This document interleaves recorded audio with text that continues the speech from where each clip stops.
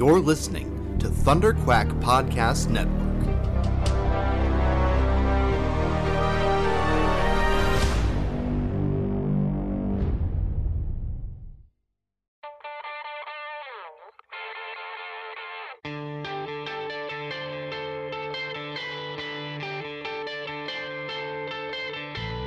Hi, this is Ralph Macchio, and you are listening to the Epic Marvel Podcast.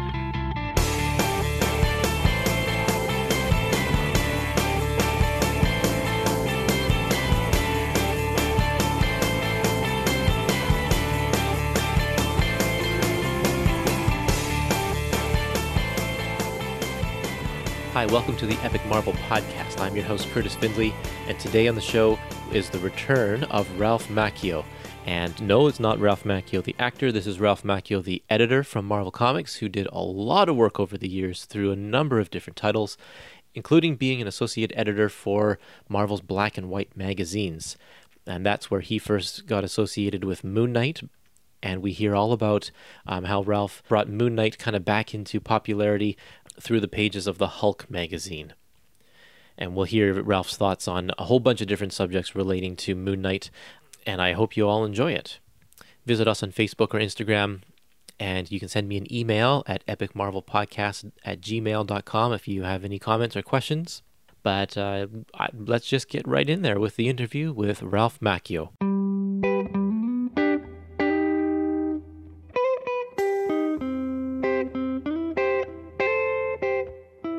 So in the early days, you wrote a lot of letters to the comics, right? You were a prolific letter writer, and you've been a fan since the beginning.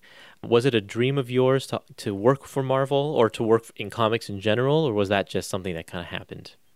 You know, I have to say it was just something that kind of happened because I never really considered, I mean, as a kid, when you're reading the books, you always imagine what stories you would do with those characters. But I never envisioned myself actually working on staff at Marvel. What had happened was I was actually going to graduate school and getting an English degree to go teach English. And at the time I was getting it, teaching positions were few and far between, especially up here in the Northeast. It was just very difficult. So I was continuing to pursue the degree, but I wasn't really, seeing anything on the horizon employment-wise. And I was not a convention goer, but I did go to a Marvel convention or some New York convention back in 74, 75. And I met Don McGregor there. And Don McGregor was someone whose comics, Killraven and Black Panther, I'd written many, many letters to. And Don had remembered that I had written them. So when I gave him my name to sign something, he says, "Hey, why don't you wait around? Hang around. We'll chat. We'll go back in the convention. I'll introduce you to some people." He was awfully nice because I was on my way out of the convention. And if I had actually just gone through those doors, we wouldn't be having this conversation. Wow. Because it was Don who brought me back into the convention. The other person he introduced me to was Howard Chaykin back then, and Chaykin's a wonderful guy. He could be very abrasive, Howard, but he's awfully nice underneath it all. But he's not a guy you want to cross swords with because he'll cut you to ribbons. Yeah. So we were, we met him and all, and then he took me up to the office. He says, "Hey, how'd you like to come up to Marvel sometime for a tour?" And I'm going, "Oh, okay. I'm not really doing anything." So I went up to Marvel. And they took me around. He took me around to meet people. And I met Chris Claremont. Chris also remembered that I had written a lot of letters. Oh, wow. Yeah, I wrote a lot to X-Men and Iron Fist and all, especially Iron Fist. He had taken over the Foom magazine that Marvel was doing.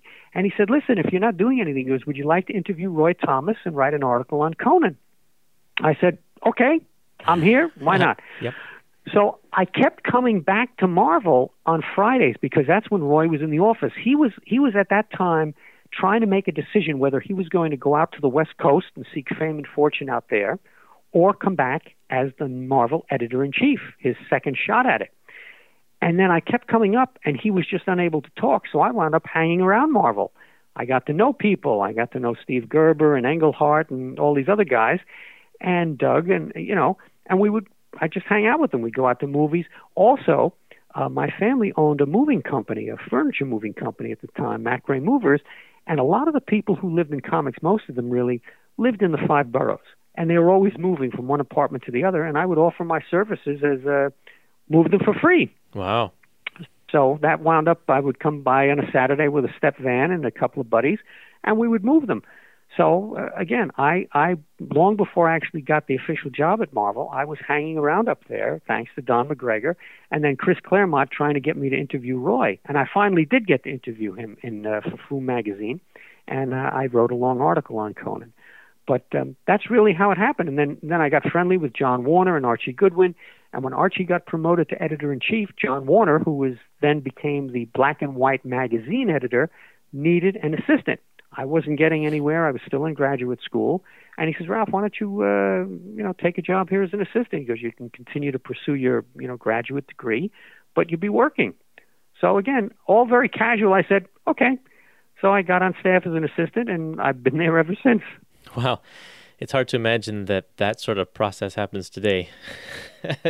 It would be a lot more difficult today, I think, to pursue that kind of thing. But I was, especially because everybody is so far flung, the freelancers and all that. Everybody's all over the country and the world. But back then, mostly people lived in the New York City area.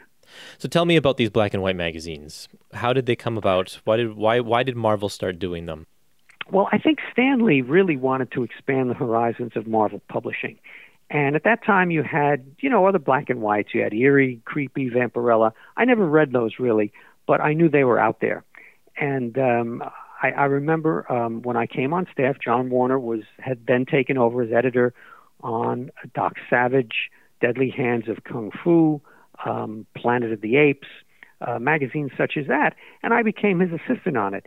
And we also started the Rampaging Hulk magazine, a number of other things. But again, that was really because Stan wanted to expand the horizons for Marvel into different areas, Monsters Unleashed, Vampire Tales, things such as that. So we could pick up the horror market, adventure stuff with Doc Savage. And that was really it. So I kind of cut my eye teeth working on the magazine. So it wasn't just comic stories in there. We also had articles and features, and I did the letter columns and all. So I got a good grounding in it before I moved over into the color comics. And working with John was a lot of fun. And then, Archie Goodwin as editor-in-chief at the time, I learned an awful lot from him too. But that was what was really behind it. So I was not involved with the color comics when I first came to Marvel. I started on those black and white magazines, of which Doug wrote an awful lot. Doug was the main writer on Planet of the Apes. We had Mike Ploog on the main feature, which adapted the film, and also they went off on their own and did other stuff. And then Tom Sutton did some of the finer work of his career with Doug on Future History Chronicles, which was a series that I just absolutely loved. And Tom Sutton's stuff and Doug's stuff on there was just first rate. And then, I worked on Doc Savage magazine, which Doug also wrote. Deadly Hands of Kung Fu, again, Doug would write some of that as well. So Doug was heavily involved with all of those things. He did the Frankenstein feature and Monsters Unleashed. So he was really our prime writer on a lot of those magazines. But they were great fun to work on. They really were. What are some of your favorites magazines? Well, I have to say, I really loved the horror stuff. And I loved also working with Roy on Savage Sword of Conan. Oh, yeah. That was just a great experience. And Roy, I became his East Coast liaison. I worked on the first Star Wars comics way back then. And I worked on Savage Sword with Roy. And then later on, after I did my stint in the color comics, I worked with Rick Marshall on our magazine line, and we did things like Warriors of the Shadow Realm, which was Weird World, in that big magazine format. We did it in Marvel color, which again Doug wrote, John Buscema drew, and we would also adapt things. We adapted Jaws and Meteor and a bunch of other films out there, and we did the Rampaging Hulk magazine, which was then in color, so that was great. And it was, I had just a great experience. I did spend, part of my time not working on the regular color comics, but I loved working on the Conan stuff and the horror stuff. It was, that was my meat. I love that stuff. And Moon Knight was a backup feature in Rampaging Hulk. Yes, what had happened was Rick Marshall, who came in, was a very, very talented guy, but Rick was not that familiar with the Marvel characters. So he had asked me if I could think of a backup for Rampaging Hulk. And I loved Moon Knight, and I said, let's do Moon Knight.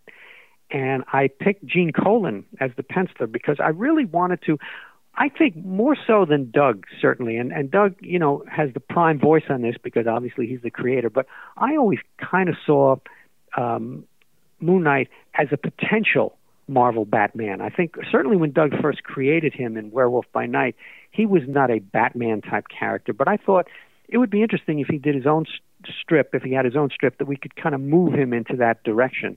And I thought Gene Colan was a guy who could give real, good-looking atmospherics to it. So I put Gene on, and he and Doug did some very, very nice stories.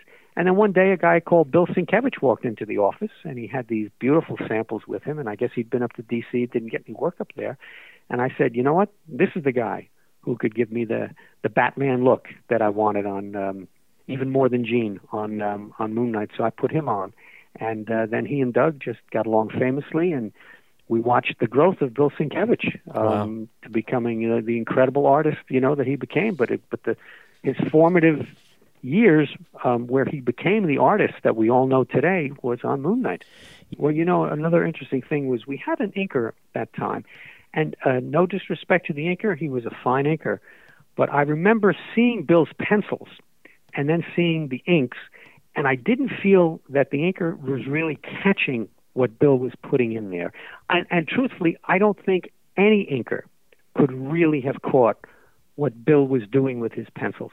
So I remember speaking to Bill at one point privately saying, Bill, if you're really going to become the artist that's going to get the kind of recognition that you deserve, I think you're going to have to tell the editor, and I think it was Denny O'Neil at that time, that you need to wind up inking yourself. I just think it's important. So he actually did make the case, and he wound up inking himself after that. And that's when he could do all of the visual tricks in the pencils and inks that actually showed up on the page. So that I think helped Bill along to become the guy he needed to be, because I don't think anybody could quite do justice to his pencils and the kind of techniques and tricks he was doing with the inks. He needed to do that himself.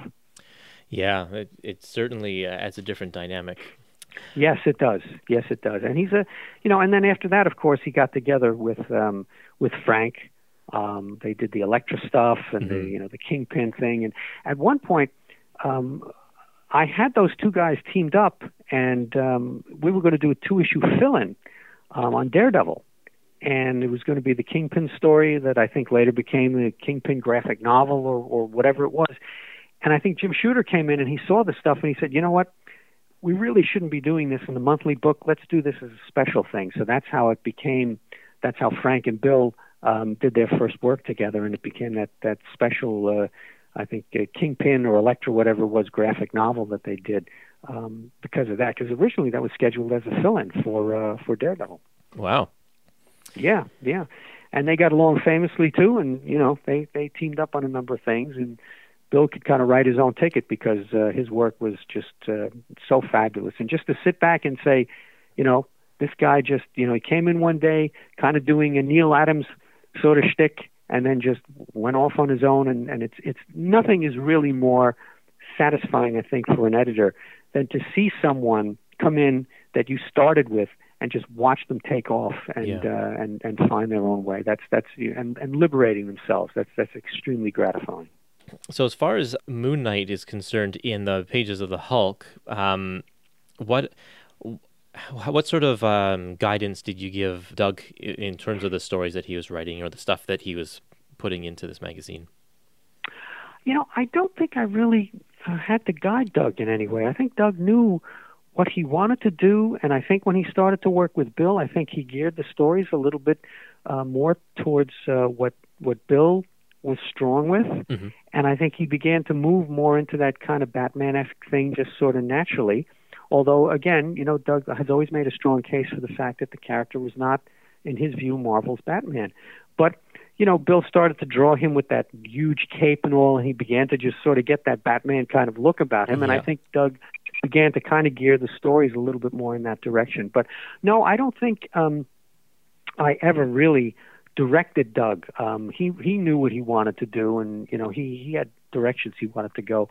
The one thing that that I have kind of regretted about what's been done with Moon Knight since Doug left was that there's just been this tendency, even though there have been some fine Moon Knight stories done, there's just been this tendency to play him up as a madman or schizophrenic because of these other identities. Yeah. See, in my view, and I've expressed this many times at retreats and meetings, he's not crazy. Mark Spector is fully in charge of his personality. Those other identities are very much like what the Shadow did.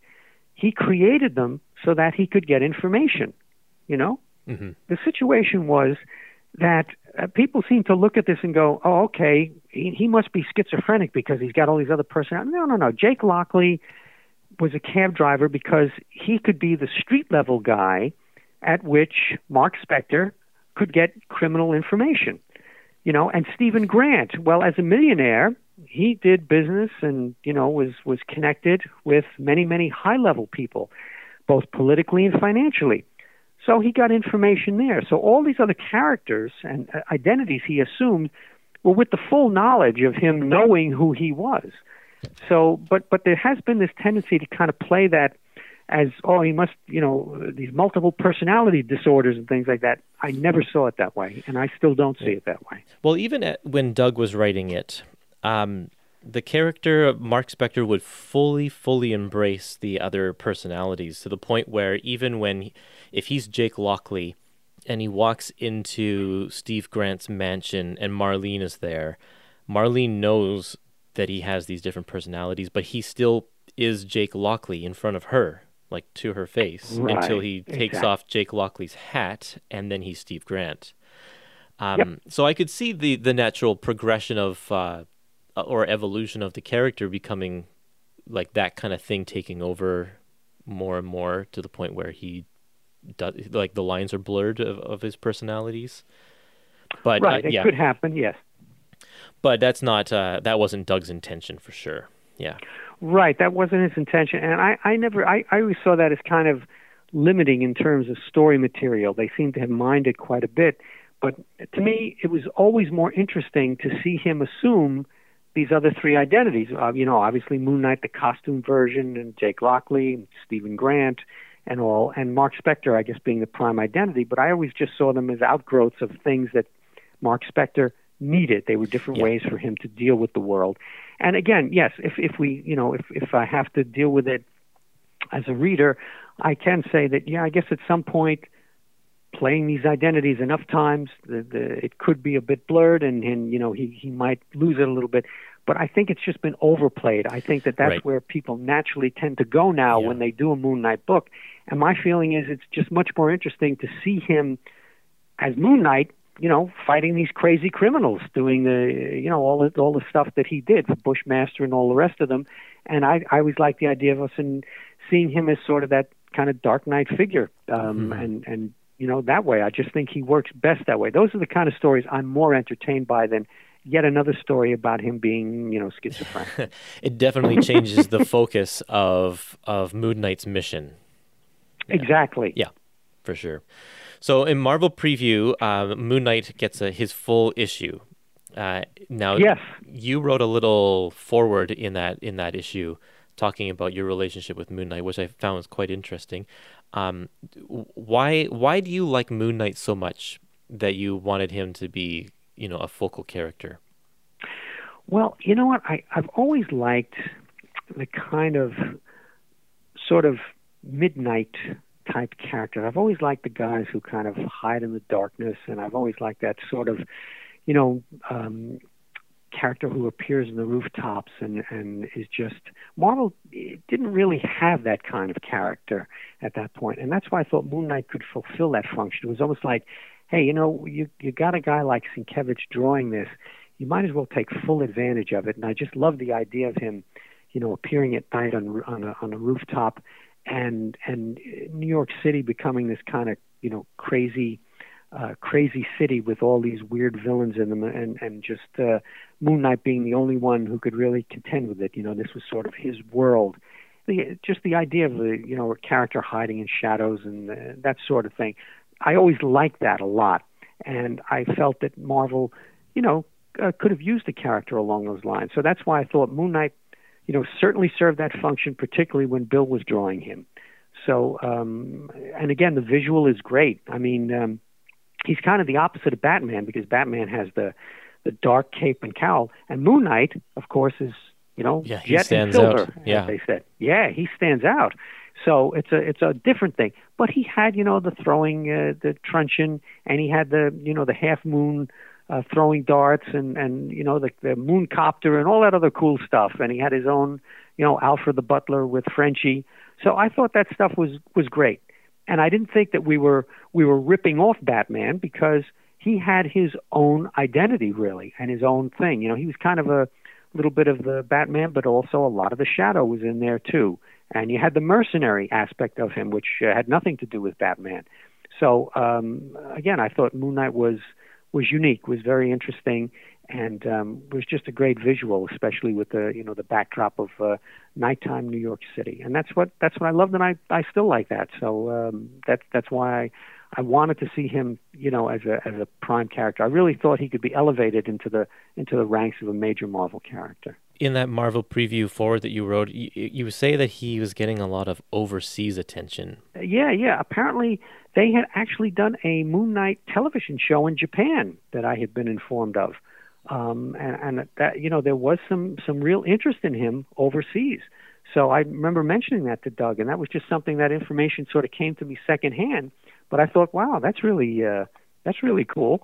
So he almost had a kind of an international appeal too. Maybe it was the Stephen Grant aspect of him being sort of that international playboy kind of thing. But yes, he was getting some international attention. I believe there was a Moon Knight television series done in Japan. And you never saw any of it?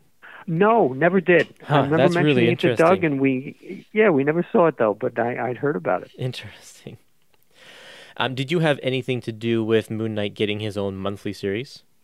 I have to say it gets a little fuzzy at that point. I don't want to take credit for it. I just think that the character at that point had become popular enough that he was able to kind of pick up a monthly comic. We had done him in the black and white and Marvel preview and all, and I think we were kind of setting him up to give him a shot at being a monthly character. So if I helped to promote the character, then I may have had a little something to do with him, getting the monthly book. But I don't think that the decision was not mine.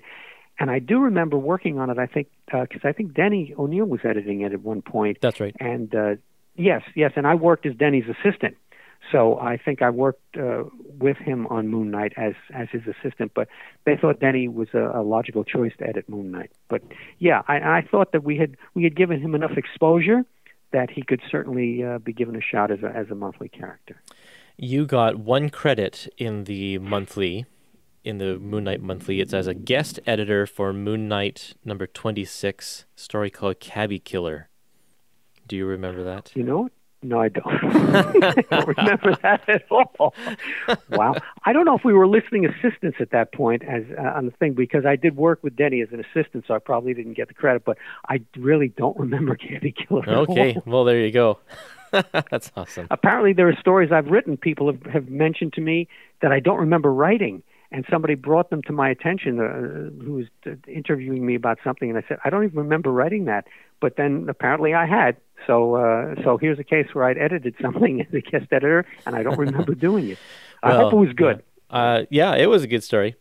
Okay. So you haven't done as much writing as you have editing. You're primarily editor, right? But you did a good stint in Marvel 2-in-1. Yes, and Thor. Mark and I Thor, did that's right. Mark and we had a long stint in Thor. And I have to say right now, Curtis, I'm actually doing a lot of writing for Marvel, but a lot of it isn't being seen because we're doing it for Panini. I'm writing 2 or 3 of these 11-page Avengers stories that Panini is doing. And it's really a discipline-heavy thing because I've got to do a complete Avengers story in 11 pages. Whoa. Where you bring the Avengers in, they fight a villain, and the story ends, and it's got to be complete. And I'm also doing stories with Mark Basso, the editor, that are connected to the Marvel films that are coming out. I did a Thor, I did an Avengers, I did a Black Panther, and right now I'm working on an Ant-Man story. And those are 20-pagers, but they kind of are related to the films. Not connected in the sense that they deal with elements in the film, but that we deal with the kind of the movie continuity a little bit. Right. But those are stories that may be distributed overseas or whatever, and the Panini stories, I think, go in a Panini magazine or whatever. So I'm actually doing a lot of writing now, and it's making me exercise a whole different set of Marvel muscles. I always preferred editing to writing. First of all, I'll be very honest with you, I am not that talented that I could sit there month after month and come up with new stories for years and years. Yeah. I really am not. When I was talking to Doug, he was telling me that he's writing, the equivalent of 10 issues per month, and they're just like, they're asking for more and more. And I asked him if that was hard or easy, and he's like, no, it was fine. And I was like, yeah, it takes a certain person. He's a natural. Yep, he's definitely natural at it. Doug is a natural. He, ask him for a story, and boom, the next day he's got a story on your desk. I mean, he would come in once a week, and the pile of things that he'd done. He would stay in his apartment in New York, and I'm sure he told you this because he wanted to make enough money so he could move out, to Pennsylvania.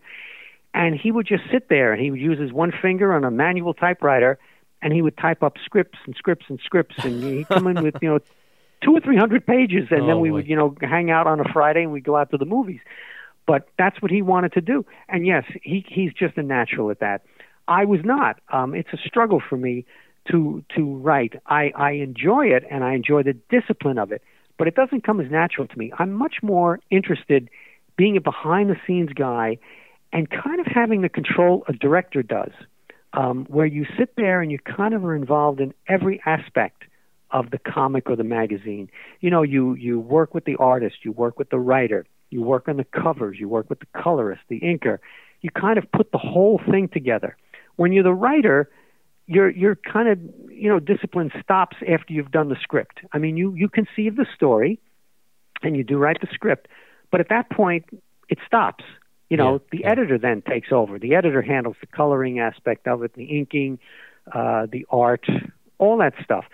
So I kind of when I started at Marvel, the basic idea was not really to make a career out of editing. The idea was that you stayed on staff long enough so you could get freelance assignments. One of the reasons that I stayed at Marvel for so long was because that's what I really wanted to do, whereas most people who got on staff only stayed on to edit books until they could get enough freelance assignments.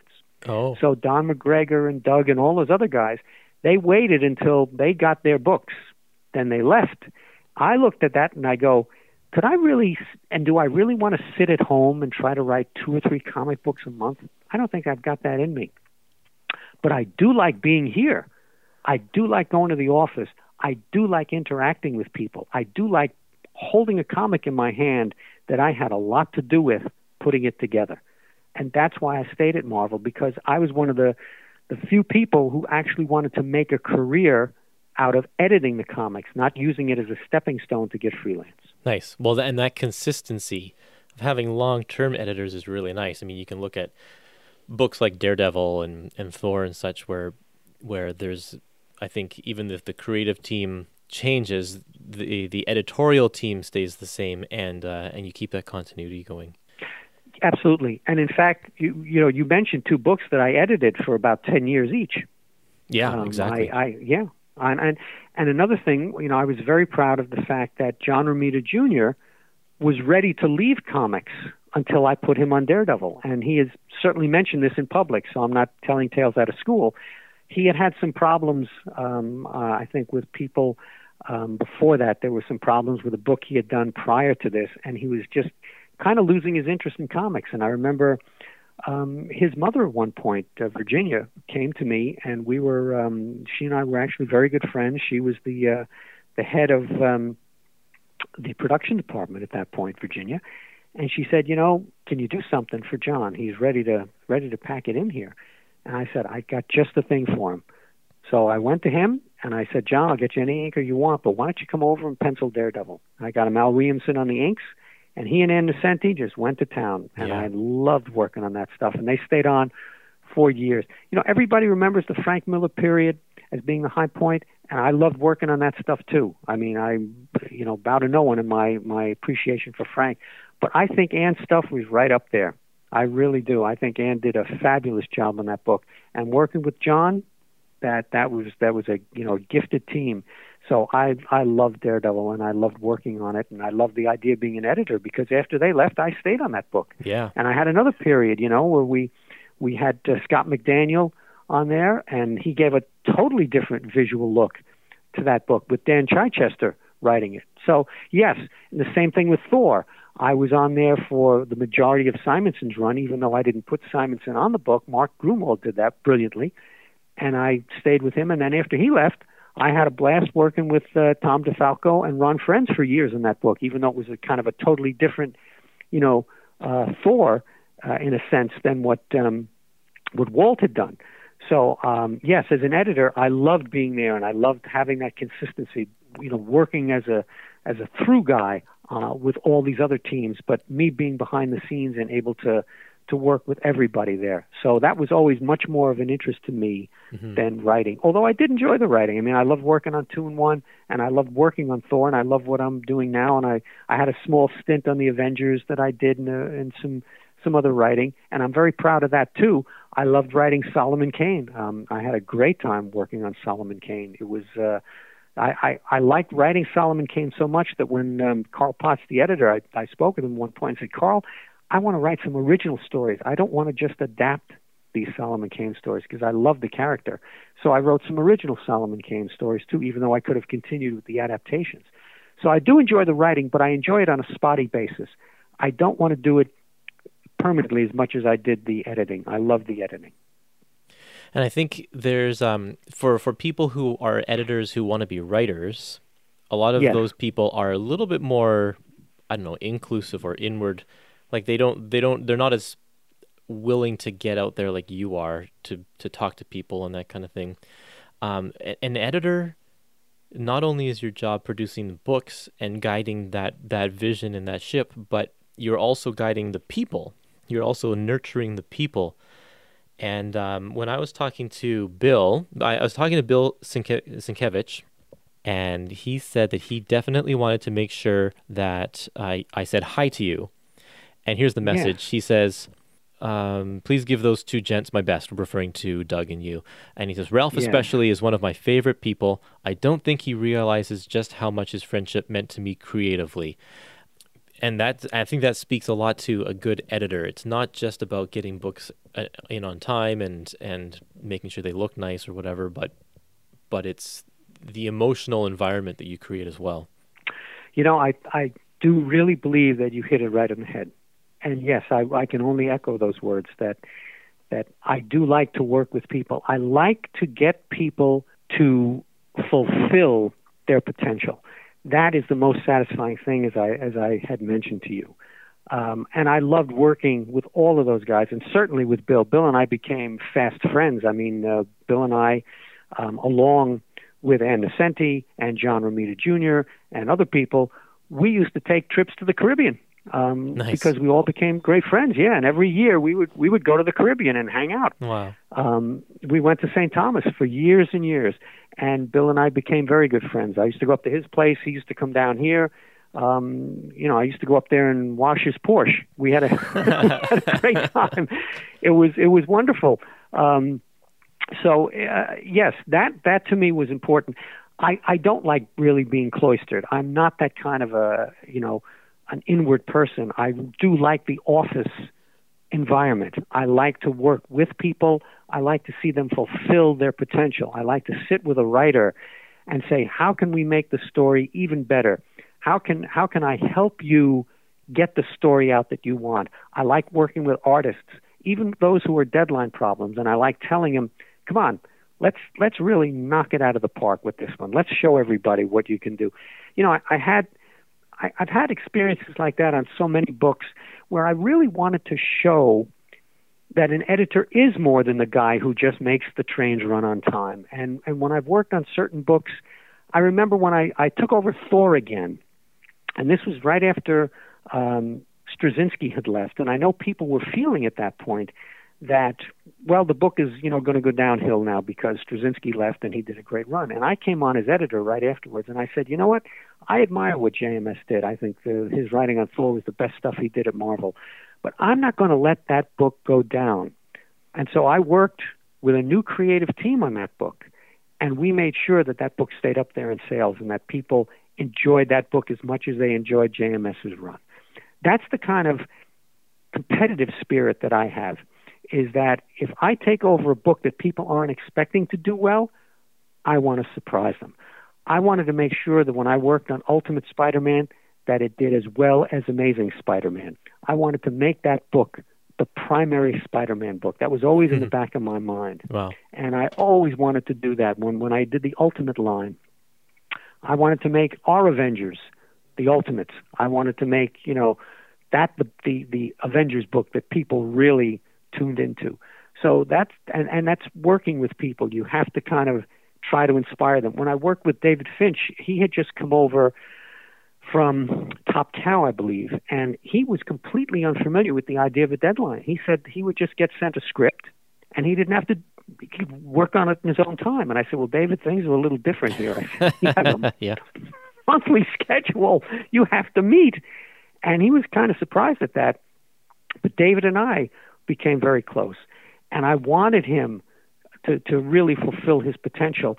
And, of course, what happened with David was he became so good and became so good on deadlines that at one point they put him, when they were starting the Avengers Initiative, they put him and Bendis on the Avengers book, right? Right.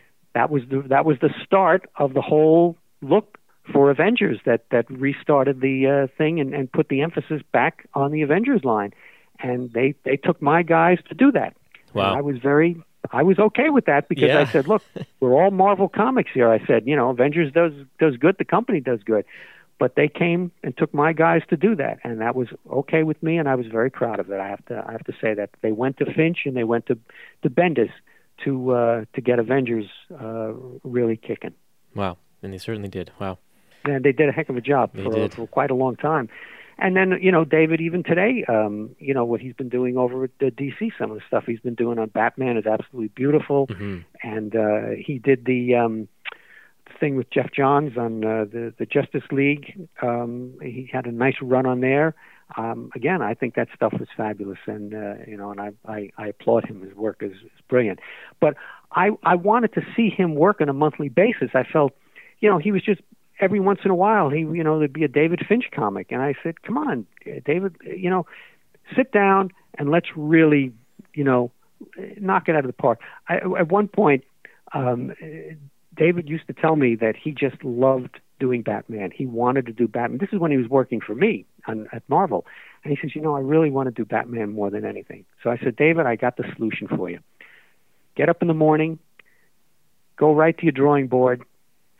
Turn the page over, the back of the page, and draw Batman all day long. But then get to the page and turn it back and start drawing Ultimate X-Men. I said, sorry, get your Batman rocks off on the back of the page. I said, draw the long cape and the cowl and the whole thing. I said, but then turn the page frontwards and draw what you're commissioned to do, which is Ultimate X-Men. Wow. Well, that's good. I think hopefully he realized his own potential then, and just being a little bit more disciplined and stuff. That's really cool. Yes, he did, because if you see since then, he's a guy who can do a regular monthly series. I mean, he worked on Wonder Woman for a while, and he did the Avengers for quite some time. And as I said, he went over and he did that whole run with Jeff Johns on, and I can't remember the name of that whole run that he did with Jeff, but it was a great series of stories. So when I see a David Finch story in print, I'm very proud of him. He's a great guy. Great. But back to Moon Knight. Yeah, I don't know if I have anything more to say about Moon Knight. We talked about I think we covered pretty much everything here, especially in particular the stuff that you worked on. And coupled with the interview with Doug and what's coming up with Bill, I'm sure will be just fantastic. Yeah, it's going to be really good. Great, yeah. No, I'm so happy you got in touch with both of those guys. Mm-hmm. They really made Moon Knight. And we also shouldn't forget, and I'm sure Doug didn't let you forget, Don Perlin too, because he's the guy that worked with Doug for the creating the visual for Moon Knight, and he was a guy who had a nice long run. He's one of those unsung guys in comics. His work wasn't the most dynamic, but it was always solid. He was very underrated. He was always there to pitch in, and if you needed him on a book, he would do it. He did the Defenders for years, and he worked on Werewolf by Night for quite a long time. Yeah. And he was a solid storyteller. You know, he was the guy that if you turned in the plot to him, you knew you were going to get back the story that you sent to him, you know, and that was great. So, you know, Don Perlin deserves a shout out too. Definitely. He's a good guy. Yeah. Thanks, Ralph. I really appreciate this again. And I want to talk to you about Thor eventually. Sure. So I'll give you another ring down the road in a little while. But thanks for being open. I'll be happy to talk. Yeah, it's been a blast. Thank you very much. All right, buddy. Talk with you soon.